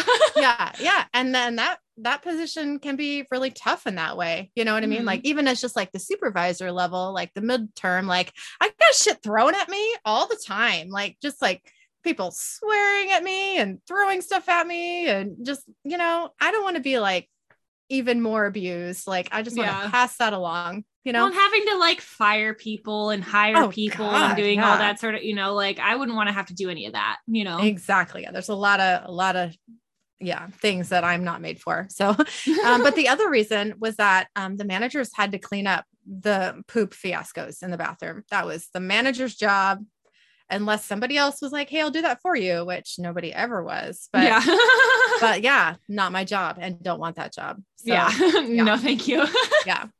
And it wasn't just poop. I mean, I remember this one lady like drank a whole bottle of wine in the bathroom and smashed it all over the floor and then threw it up all over the stalls. She was like in a stall and like it was all over the stall and the toilet, like this wine colored throw up, and like it got out of the stall. And I remember like, that's like serious projectile. Like the manager cleaned it all up. And then we have like janitors that come in the mornings and, you know, clean it up more. And I remember years later, like 4 years later, being in that stall, sitting down there, doing my thing and looking around and saying, wow, I still see wine puke. So yeah. Oh no. Yeah. Did I clean that up? No. I wouldn't either. Be like, listen, not my job. Yeah. I have been in there since I have quit that job, and they do have all new stalls. So there is no more wine puke in the stall area anyway. So so that's good. I'm not sure how we got to this moment. I'm sorry. I don't know. Talking it's about fine. this. Okay. All right. Okay. What were we I have no idea. Interesting facts. I'm like, what were we even doing? I don't know. Okay, so it says the lullaby that Castiel sings to baby Tanya is actually the theme song to the 80s TV show The Greatest American Hero from 81. Which I haven't even heard of. I haven't heard of that song. Nothing. I think you told me that you knew that song. I knew that song, but not from that. I thought it was like a song, like a 80s like rock song or something, you know, like I don't know, like I've heard it as a song and not as now am I lying? Maybe I always thought it was just a song, so maybe they like used it as the theme song, you know, for something, but you know, like I don't know. Okay. I'm just gonna quit while I'm ahead. That's cool. I had never heard the song, but I did deeply enjoy hearing Misha sing. So yeah, that was nice. Yeah. It says Crowley teases Kevin by calling him Short Round, the name of the Indiana Jones Asian kid sidekick in Indiana Jones and the Temple of Doom from 84. I feel like, have I seen the Temple of Doom? Is that the one that has the big like rolling rock? I can't remember which one is the rolling rock. I think it's the one where they like where that guy like eats the human sacrifice's heart. Is that right? I've only seen one of them, and I remember there being a big rolling rock. And I want to say the ride in like Disneyland or something, like, or maybe it was Universal Studios. I don't know. Disneyland. Yeah. Okay. Like had the big rolling rock. And I want to say it was something about the Temple of Doom. So maybe that also I could totally be lying. I've seen them all, but it was a very long time ago, like when I was a kid. So I don't really remember. Eric would know because he has watched those movies recently. So I'll check back with them. But that kid was also in the Goonies Short Round. And we were trying to convince Killian to watch the Goonies the other day. And I was telling him how I was trying to, like, one of my, reasons I was giving him that he needed to watch it is because that kid is trying to say I'm going to say it right here. Booty traps. There you go. Booty traps during the whole thing. Like there's no. Booby traps. Booby traps is the real one, right? I was like, no, you're like, what the fuck? What? I got it messed up. Okay, yeah. So you're supposed to call them booby traps, right? Yes. Like that's what that thing is called. Yeah. And I was trying to tell Killian, like, this kid like forgets what it's called and keeps calling it booty traps. And so you should watch it because he thought that was hysterical, and then ran around saying booty traps and booby traps all day. And I was kind of like, did I do the right thing? I don't know. But he did. Yeah, but he did not actually watch the movie. So, you know. We're getting there. There's time. Yeah. Anyway, I love that kid. I know he's not a kid anymore, but because that would have been what, 80s? So yeah. Or early, well, I don't know. Late 80s or early 90s. I can't remember. Well, so in the Temple of Doom, it's 84. Oh, okay. So I wonder. Okay. Well, whatever. I don't know. Yeah. So it says, when Castiel unbuttons his shirt in preparation for his date, Dean tells him that's far enough, Tony Manero. Tony Manero was the character John Travolta played in Saturday Night Fever from 1977. Oh, okay. It says, when Dean answers the phone in the mini mart, he says, this is Agent Lee Ermey, sorry. R. Lee Ermey is an actor most famous for his role as the savage gunnery Sergeant Hartman in Stanley Kubrick's Full Metal Jacket, 1987. I don't know why that was so hard for me to say. Can you say it again? Because I didn't quite follow. I got the Full Metal Jacket part of it, and I know what movie that is, but can you say the part before that? Okay, so it says, when Dean answers the phone in the mini mart, he says, this is Agent Lee Ermey. R. Lee Ermey is an actor most famous for his role as the savage gunnery Sergeant Hartman in Stanley Kubrick's Full Metal Jacket from 1987. Okay, so what's a gunnery? That's not like your, like, what? A gunman, I think. Okay, so just like in the movie, the guy who like shows them how to shoot, like that guy, or like position in the military. That's all I know. Okay, like, all right, then I do not know who you're talking about. I think that's fine. Yeah, because Sergeant Hart. I mean, if he's a sergeant, then yeah. Mm-hmm. But I have no idea. I haven't seen the movie. I have no idea. Yeah, okay. All I know is that I think, like, I know sergeants are in the military, and I think like a gunnery person is the position also in the military. You know, it's so funny. I'm going to make Eric listen to this episode with me before we publish it. And he's just going to be just mortified. Yeah, he's going to be laughing at us, rolling his eyes at us. I'm definitely going to get a lecture. And yeah. Okay. Well, we're trying. That's fine. Sorry, Eric.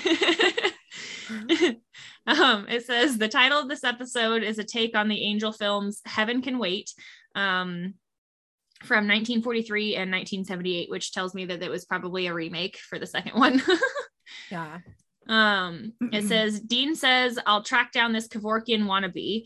Dr. Jack Kevorkian, also called Dr. Death, is known for his role in the national debate over physician-assisted suicide for terminally ill patients.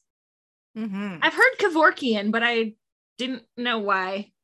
Yeah. So when we were in Vegas for the last convention, I know you had to leave a day or two, I can't remember, before Kelly and I left. The day before you did. Yeah. Yeah. And we went to the Zach Baggins Haunted Museum because I really wanted to see that because I'm a big fan of the Ghost Adventure show.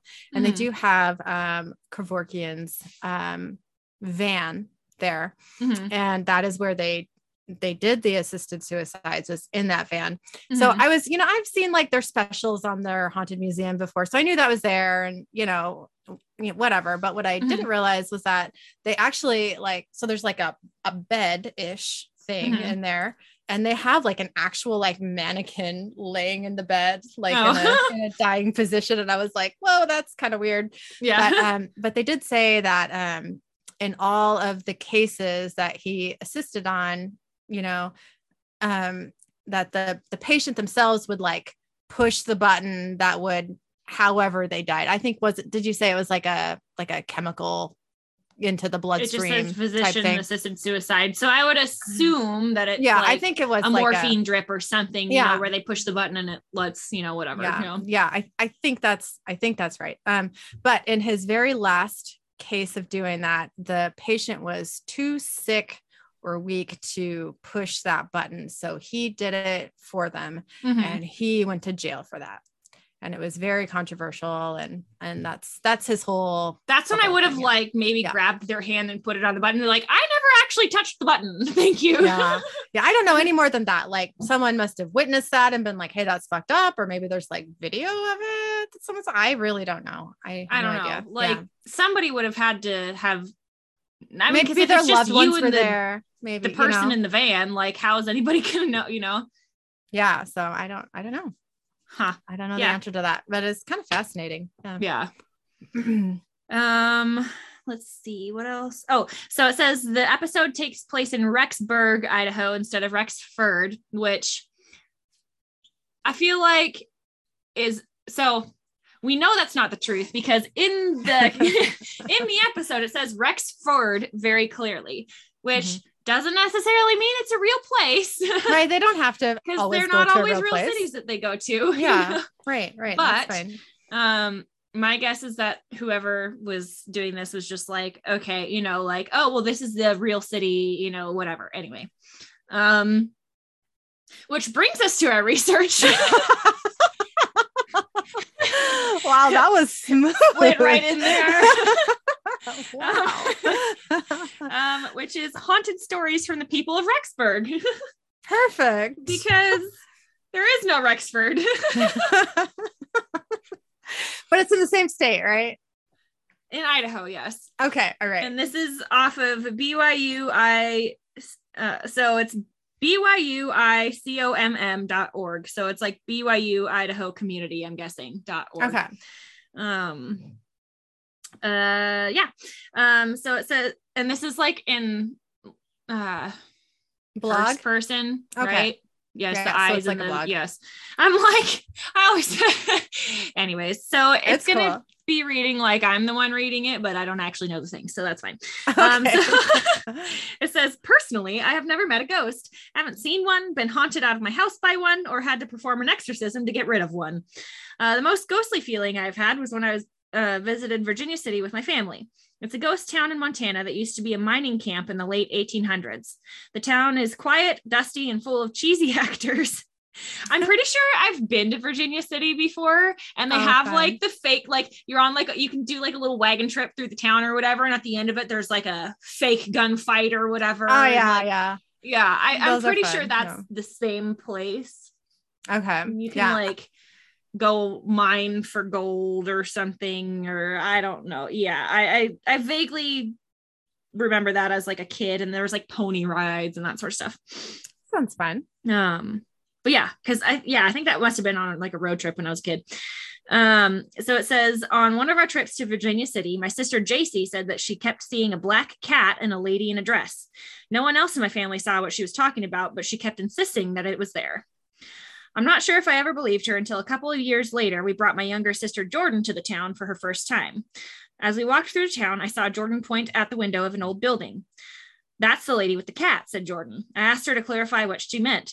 She told me that she kept seeing a lady and her black cat. Now, although I've never seen the lady or the black cat, that story still gives me chills and makes me wonder if ghosts could be real. Many others in Rexburg have experienced paranormal or strange activities. These are their stories.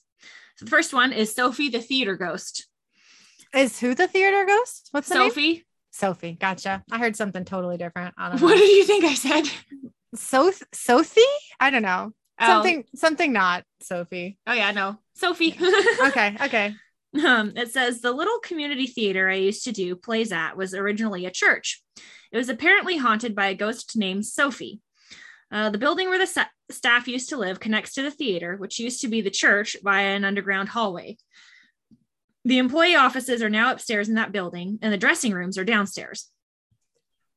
One time I was doing tech on a show. The show was currently playing, so everyone was in the theater. Only me and another techie were downstairs messing around in a dressing room. What do you mean by messing around? You know what that means. I know exactly what that means.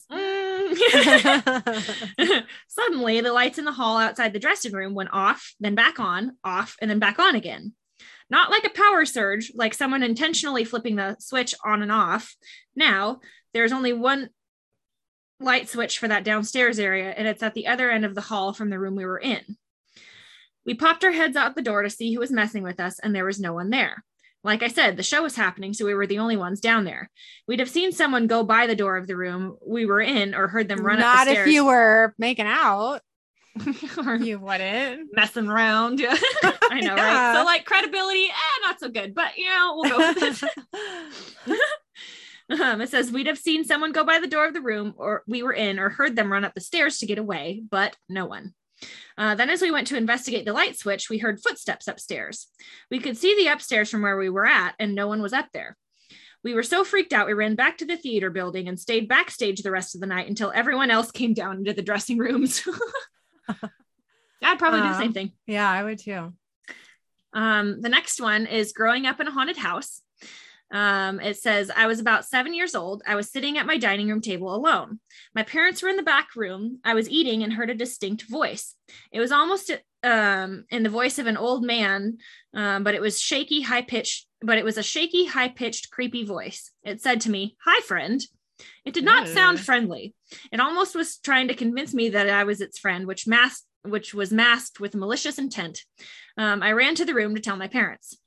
Come to find out that my sister had always seen the outline of a man who would live in her closet. Well, oh, no good. He was not friendly and would actively try to scare her by revealing himself as a shadow. I have no doubt this was the source of the voice that I heard. Yeah, that's creepy. Things in closets are creepy. I don't like things in closets. No. Also, all the hairs in my arms are standing up right now. So, yuck. Yeah. Just yuck. That's upsetting. The next one is Ghost in the Oscar A. Kirkham, which I'm guessing is a building of some variety.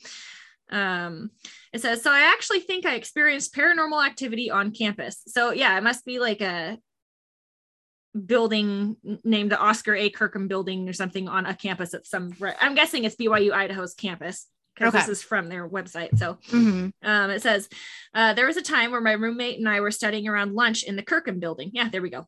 That building was always so quiet. We were on the stage messing around, taking a break from our studies. We were talking about a scary movie we had watched the night before. It was about a bunch of theater kids who were haunted during their theater show. So we were joking about ghosts being on the stage with us. We stopped messing around and went back to our homework. We were sitting facing the stage when the lights started flickering. The lights behind us flickered for a minute straight and then stopped. Then the lights on stage flickered for about a minute and stopped. We convinced ourselves it was just an old building, so it was probably just a messed up system. But then we heard a big boom. It sounded like something dropped on the stage, but there was nothing. I looked at the stage to see if anyone was there. As I got up, my roommate gasped. She said that she saw the theater chairs move. They were the chairs that folded up when you weren't sitting on them. Oh, okay. She said she saw a row of 4 or 5 chair seats go down. We quickly gathered everything and got out. It still terrifies me to this day. Now all the hairs in my whole body are standing up. Well, I think that is all easily explainable by like the special effects that the techs do during stage plays, except for the chairs situation. Chairs, yeah. Yeah. So that's not explainable by that. So, yeah. Yeah, I mean, the rest of the like the lights and all that sort of stuff. Somebody could have been someone fucking with them. Yeah, totally. Yeah, totally. The chair seats moving though. Those are not. Yeah, that's not a thing. Yeah. Nope. Agreed. Yeah. Anyway, the next one and the last one. Thank goodness, because all of my body hairs are on end. This one is the haunted swing. It says, my friend and I went to this haunted swing. It's close by in Rexburg. I haven't heard of it before, but I swear I am never going back. It says, my friend Emily and I were taking cute pictures driving around. We were trying to get a flower patch or a field. My friend is in the passenger seat and she says, here's the haunted swing. I had no idea what she was talking about. I was giggling and asked her if we should take pictures there. And she was like, sure. So we get out, we're taking amazing photos, having the absolute time of our lives. I'm swinging on the swing when all of a sudden I hear a light whisper behind me. It felt like a breath hit the back of my neck and I hear, get out. I jump off the swing and hear it again a little louder. So I tell Emily we should leave, and she's kind of confused and she looks a little pale. Then she said, "Did you hear that?" We both looked at each other and bolted for the car. That is concerning. I ain't screwing around here. Let's get out. Yeah. No, that would terrify me. Yuck. I don't like it. I don't like it either. Also, I kind of want to, if I ever make a trip to Rexburg. Okay. Then I kind of want to check out that swing, but yeah. You can do that all on your own. I will stay happily in the car. But you need to witness the voice with me. Nope, I don't. I'll believe you. I will believe you if you say that things happened. That's on you, Bo. That's all on you. I don't want to go swinging by myself. That sounded weird. You can get Eric to go with you. I'm not doing it. Okay. I wonder where Rexburg is, if that's northern, southern, central Idaho. I don't know. Never heard of it. BYU, Idaho, I think, from what I remember from the people that I know that went there, is maybe southern Idaho, but I could also totally be lying to you right now. Yeah, I have no idea. I know Boise State is in southern Idaho because it's Boise, which is southern Idaho. Mm-hmm. But yeah, I don't know where BYU is. I would assume it would be in a bigger town, so it would be southern, But I don't know. I have no idea. I don't know either. Okay. We're going to leave it at that. We could very easily Google this, and we are not. So here, I'm going to do it right now. Oh, you are? Okay. I'm just going to BYU, not BYI, BYU in Rexburg, Idaho, which is, well, heck. I should just look up Rexburg, huh? Yes. Rexburg, Idaho. It is in, come on. There's an Albertsons nearby. Well, that's good. So it looks like it's in the southeast. So, okay, you know how Idaho is really skinny on the top, and then it kind of goes out on the bottom. Yep. So if you're looking at it, there's northern Idaho, which is the long skinny part. And then there's the kind of blocky, southern part of Idaho. It's in the northeast corner of the southern part of Idaho. If that makes I get what you're sense. saying. Yeah. Got it. Yeah, it's almost, it looks like it's not very far from Wyoming. And if you go straight up by not very much, you're in Montana. If you go straight to the east for a little bit, it looks like you'd be in Wyoming. So okay, there's that. Okay, the more you know. Yeah. What was your Idget or Aspet moment from this week? Okay, this is embarrassing. It's fine. It's supposed to be. Okay. That's kind of the whole point, right? All right. This is just another story of Lynn being, high at the wrong moment. So sorry that there's so many of those. So I was in my house. It's the weekend, and I have a neighbor across the street. She's got a kid that Killian plays with. Sometimes we play dates and stuff. And her and I are friends. We haven't hung out too much just because of weather reasons. We're only doing play dates at the park in our neighborhood, the parks in our neighborhood and stuff. We haven't been in each other's houses or anything. And we text kind of often, I don't know how really, maybe once a week, whatever. Okay. This is not really part of the story. She is pregnant, and she was having a gender reveal, kind of shindig, more of I think it was a family thing, as opposed to a buttload of friends there, but I don't actually know that, but that's just the sense I got. So again, probably not important to the story. So she's texting me, and she says something along the lines of she's waiting for one of her family members to get there so that she can, no, that's not how she went about it. She went about it you know, we're figuring out the gender, and you know, someone is going to come over and, you know, do whatever you do. She had one of those like powder cannons or something that like shoot the colored powder in the air to like show you know, boy or girl. And so she was like kind of jokingly like, yeah, maybe you could do this, you know, and in my high mind, I was like, oh yeah, I could do some damage with a powder gun. Like that sounds like a good time. Yeah. Like cool. And I'm like, wow, maybe I'll get to go to like a gender reveal party. Like I've never been to one. That sounds, you know, interesting and fun. Yeah. Yeah. So I was like, oh, cool. And that's all I really said, you know, to her. Was like, wow, I could do some damage. That sounds like fun, you know? Yeah. And then she texted me again, like half an hour later, like, oh, like the person who's supposed to do this, like, you know, who to get it ready so that we don't know what the gender is before we shoot that powder in the air, you know, is like not here yet. And I'm about to come over to your place and have you, you know, show you the envelope that has what gender is so you can put it on the right color powder and, you know, blah, blah, blah. And I was like, oh, like you mean right now, like you're having a party like right now and you want me to do this thing. I was like, oh, well, first of all, like I am in my pajamas from last night. Like, you know, like I don't think that's I don't really want you to see me like that. Like also like I was also mostly I was like, hey, like I didn't realize you meant right now and I'm really embarrassed, but I'm like too high to perform that activity. So I'm really sorry. You know, I wish that I could do that, but I was so embarrassed. I said it like so many times in my text. It's like, I'm so embarrassed. Like, please forgive me. Like, I would love to do that for you, you know, but you know, I just like truly can't be in your presence right now.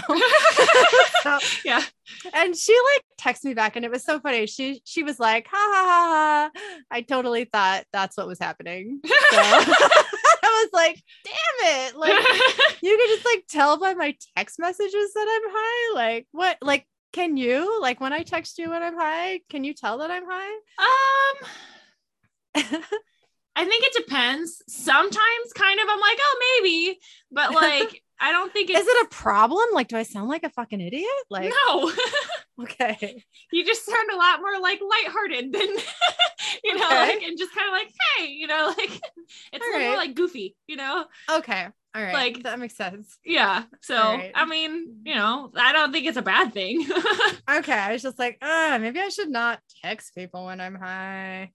I don't know. Also, the fact that she would think that, I mean, that I was like high that often, like maybe it's just the weekend. So I'm obviously high. I don't know. Like, well, have you talked to her about it before though? Like about like, I don't know. I mean, I, you know, do the marijuana because of my anxiety, right? Like that's the only reason, or like, you know, I'm too anxious to sleep. So I'll do it at night, but like, I don't do it if I'm like going out and need to like speak to people, or obviously I don't do it if I need to drive, you know? Yeah. So like, I don't know. Like, I don't know. I'm not saying have you been high around her. I'm just saying like, have you like talked to her about getting high before? I don't remember. Yeah. I mean, I think it's been mentioned that like, it's something that happens occasionally. Yeah. But not like, you know, all the time that I'm home. I'm stoned, like, you know, like, so I don't know. I just, you know, the whole thing made me feel like an idiot and like I failed her and like had this like great opportunity to like, you know, further our friendship into like real friendship and just like failed, you know. So. I'm pretty sure it just, to me, it sounds like she was just like, okay, you know, like, not like she wouldn't have had plenty of other options for the people that were at the party, like to say, hey, like, you know, can you do this? And also like, she like if you were like, I don't know, to me like she would like maybe have invited you, you know. Yeah, that was weird. So and when she said it, when I finally figured out what she was talking about, it wasn't like a hey, come over and do this. It was like, I'm coming to you to do this, so you know, you're not invited. Basically, you know. Yeah, which is kind of weird. Like, hey, can you do this for me, but you can't come over? Like, yeah, I don't know. I mean, I've never been in her house, you know, so maybe that was just, I don't know. I don't know. It's kind of a weird situation. If you've got a party of people over and you're wanting somebody to do something for the party, yet you don't want them over at your house, like to do the thing, like, I mean, I just got the impression kind of that was like a family thing. And so maybe that's why, and yeah. Were they all going to come over and just like stand in your yard and wait for you to shoot powder? Like, I don't know. Like she wanted me to like get the cannon ready, but not necessarily like be there when the powder was poofing. So she just wanted you to like set it up for her to the right gender, to the right color of I poof. mean, that's a little bit more. I thought you meant she was like wanting you to set it off or something. No. Okay. Yeah, I think they set it off themselves. I think Yeah. that's how those usually go, like the couple, right? I mean, So- yeah, I've seen a bunch of different things. Like I've had friends that like they get like the certain colored silly string and then like everybody sprays them with the silly string or whatever, like, Oh yeah, that's cute. Okay. that sort of stuff. Yeah. So. All right. Well, anyways, I'm not knocking her in any way. Mostly I was just feeling like a dumbass for being confused and high and unable to perform a duty that she would like me to do. So Yeah. Anyway, that's my moment. It's very convoluted. I'm sorry. No, you're good. Okay. What was your Ijit or Aswit moment? Okay. So mine was Maisie being a little bat rastard. Oh no. Okay. So like Steve has hairballs like he does, right? Yep. And he was up on his cat tree and he starts like heave-hoing like he's gonna have a hairball, right? Yeah. Whole, Wait, like, what's that dry sound? heaving, like, Do the sound. like Oh, I thought it was more of like a bleh, no, he kind of like that's kind of what it is.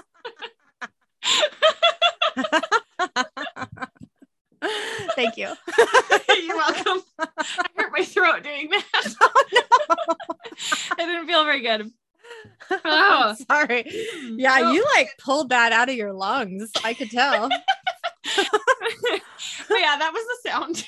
And so he kind of starts like doing that and like he's like heave-hoing and dry heaving around, Yeah. like, and sometimes he just dry heaves and no hairball happens, but other times he dry heaves and definite hairballs happen or like puke happens. And so You're right. Yeah. I was trying to, like avoid the puking situation. And like, she's gotten better about it since this incident, but Maisie, Hunter, let me back up here. Hunter is like enamored with cat puke because 100% I know he eats it when we're not here. Oh no. Why? Because every time Steve starts dry heaving, he gets really excited and starts running over to wherever the cat is, right?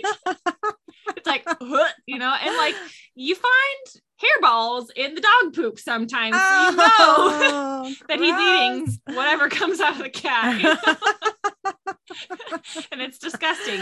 So now, like, Maisie isn't that bad about like the puke part of things, but she's just really interested in the cat, right? To the point where like she wants to eat my cat, like not just eat what comes out of the cat, like she wants to kill Steve, right? Yeah. Which is not okay. Right. So I go and Steve's like on the cat tree and I like pick him up and I'm trying to hold him up, right? So that way Maisie can't get to him and I'm running him over to his little like area so I can like plop him over the, the railing there and like let him puke in the hardwoods because it's not carpet and that's easier to clean and like avoid him being grabbed by Maisie, right?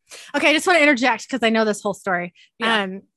Now I don't know if you guys know, but Rochelle is very tall. So I'm 5'10". Like she's I'm holding taller this than sucker that. up pretty darn tall. I'm pretty sure you've grown since you've last measured yourself because no, that was the you're last very time I was tall. at the doctor. They said I was 5'10". Okay, well, imagine a 5'10" girl holding a very long cat above her head, like arms straight up. That is high up for a cat. That is high up. Okay, so and Steve's like dry heaving the whole time, whether it's because of fear of heights or whether it's because he's just still trying to get out a hairball. I don't really know. Yeah. But Maisie, because she likes to try and kill Steve, comes running out of nowhere, jumps, tries to grab him, and is very close, and she's like, she got some serious hops. Well, that's what I mean. She must have jumped really fucking high because you're Yeah. really fucking tall. Yeah. And So- she had like, there was like full like effort being applied because she wanted a piece of that cat, right? Because I'm running with the cat, right? Yeah. So she thinks she's chasing the cat or me or I don't know. She comes up in the air, tries to grab Steve, Ugh. like bite Steve, like trying to rip him out of my hands, and misses. And I like turn just in time, and she grabs my shirt and just rips it open. Right. Like, oh my God. Yeah. Almost like ripped my armpit open. Right. And like barely missed the cat. And I'm sitting there going like, are you joking me? You know, like, and so at that point I'm like, okay, this is becoming a serious problem. Right. Like, you cannot kill my cat and or me, you know, like that's not okay, you know? And so I had to, you know, cause like we've been using the little like e-collar on her to like do like small little zaps or whatever that like kind of deters her, but like not really, you know, like she's just like, I will power through it to kill that cat, you know, which she's got a high prey drive, which, okay, like I get, but like, it is not an acceptable thing to do, you know, like, and so, you know, Steve's in his little area. We put on the e-collar, you know, and I'm like, I feel bad, but I've just got to crank it all the way up and just lay her out flat, because she is not going to get the hint until it's like, because she doesn't care about the like consequences. That's the thing, is like, we hadn't at that point found a consequence that she actually cared about. So she was like, I'm going to do whatever I want to do, and you're not going to stop me, you know? And so she, you know, a bit later, Steve kind of comes out of his little area and she starts chasing after him, right? Like she's going to kill him. And I hit the button and it was on like 97 out of 100 and just drops her to the ground. And she's screaming bloody murder. Right. And I'm like, that's fine. You're not going to kill my cat, you know? But then I felt really bad because she was like, oh my God, I've just been shot. I don't know. Like I'm going down, you know? And for like a 5-month-old puppy, like, I mean, she's still like 40 pounds. She's not small, you know, but like I felt really bad for having to drop her on her ass. Right. Because like, it's not going to hurt her. Right. Like it's not going to do anything to her, but it's going to like, it's like somebody like pinching you or like getting you with like touching hot wire or something. Right. Like it's going to hurt kind of, but it's not going to do anything to you. You know, it's not going to like cause any damage. It's not going to like burn her fur off or anything, you know? Yeah. But like, I felt really bad and I cried because I had to like lay her out flat on her ass to get her to stop trying to kill my cat. Right. Yeah. And so I've had to do that a few times since then. And I feel kind of like an ass butt every single time for having to like lay her out flat and she screams bloody murder. But like, also she's been a lot better about like, I'm not going to chase the cat because it's not worth it, you know, like, and so there's been times lately where we've actually been able to like sit on the couch together and like Steve's on one side and she's on the other, or like he's in my lap and she's sitting next to me and she's very interested and wants to like sniff him and stuff. But she's like, I think she thinks that Steve is the one that's like, Steve is like a little Pikachu. I know, I think she thinks that Steve's the one that's doing it, and so she's like very wary of like the cat now, which is totally fine with me, you know. Yeah. But like, you know, she still tries to chase him, but if you just like zap her once, like she's good for the rest of the day. She won't mess with it, you know. Yeah. But I just felt like a big old asshole for having to like lay her out flat to get her to listen. But the thing is like when you've got a prey drive that high, like it's either like shock her a few times and like make her regret it, or you end up with a dead cat, you know, like that's that's a hard place. You know? Yeah. That's a hard place to be. I don't think that I would be, just with my like animal problems, I don't think I would be able to do that to a dog. I'm not saying you're in the wrong in any way. Oh no, like I would just like nonstop cry. Yeah, you know? That's the thing is like I feel bad about it too, but also on the other hand, like I am more worried that my cat will get viciously murdered than her being uncomfortable for a few seconds, you know. So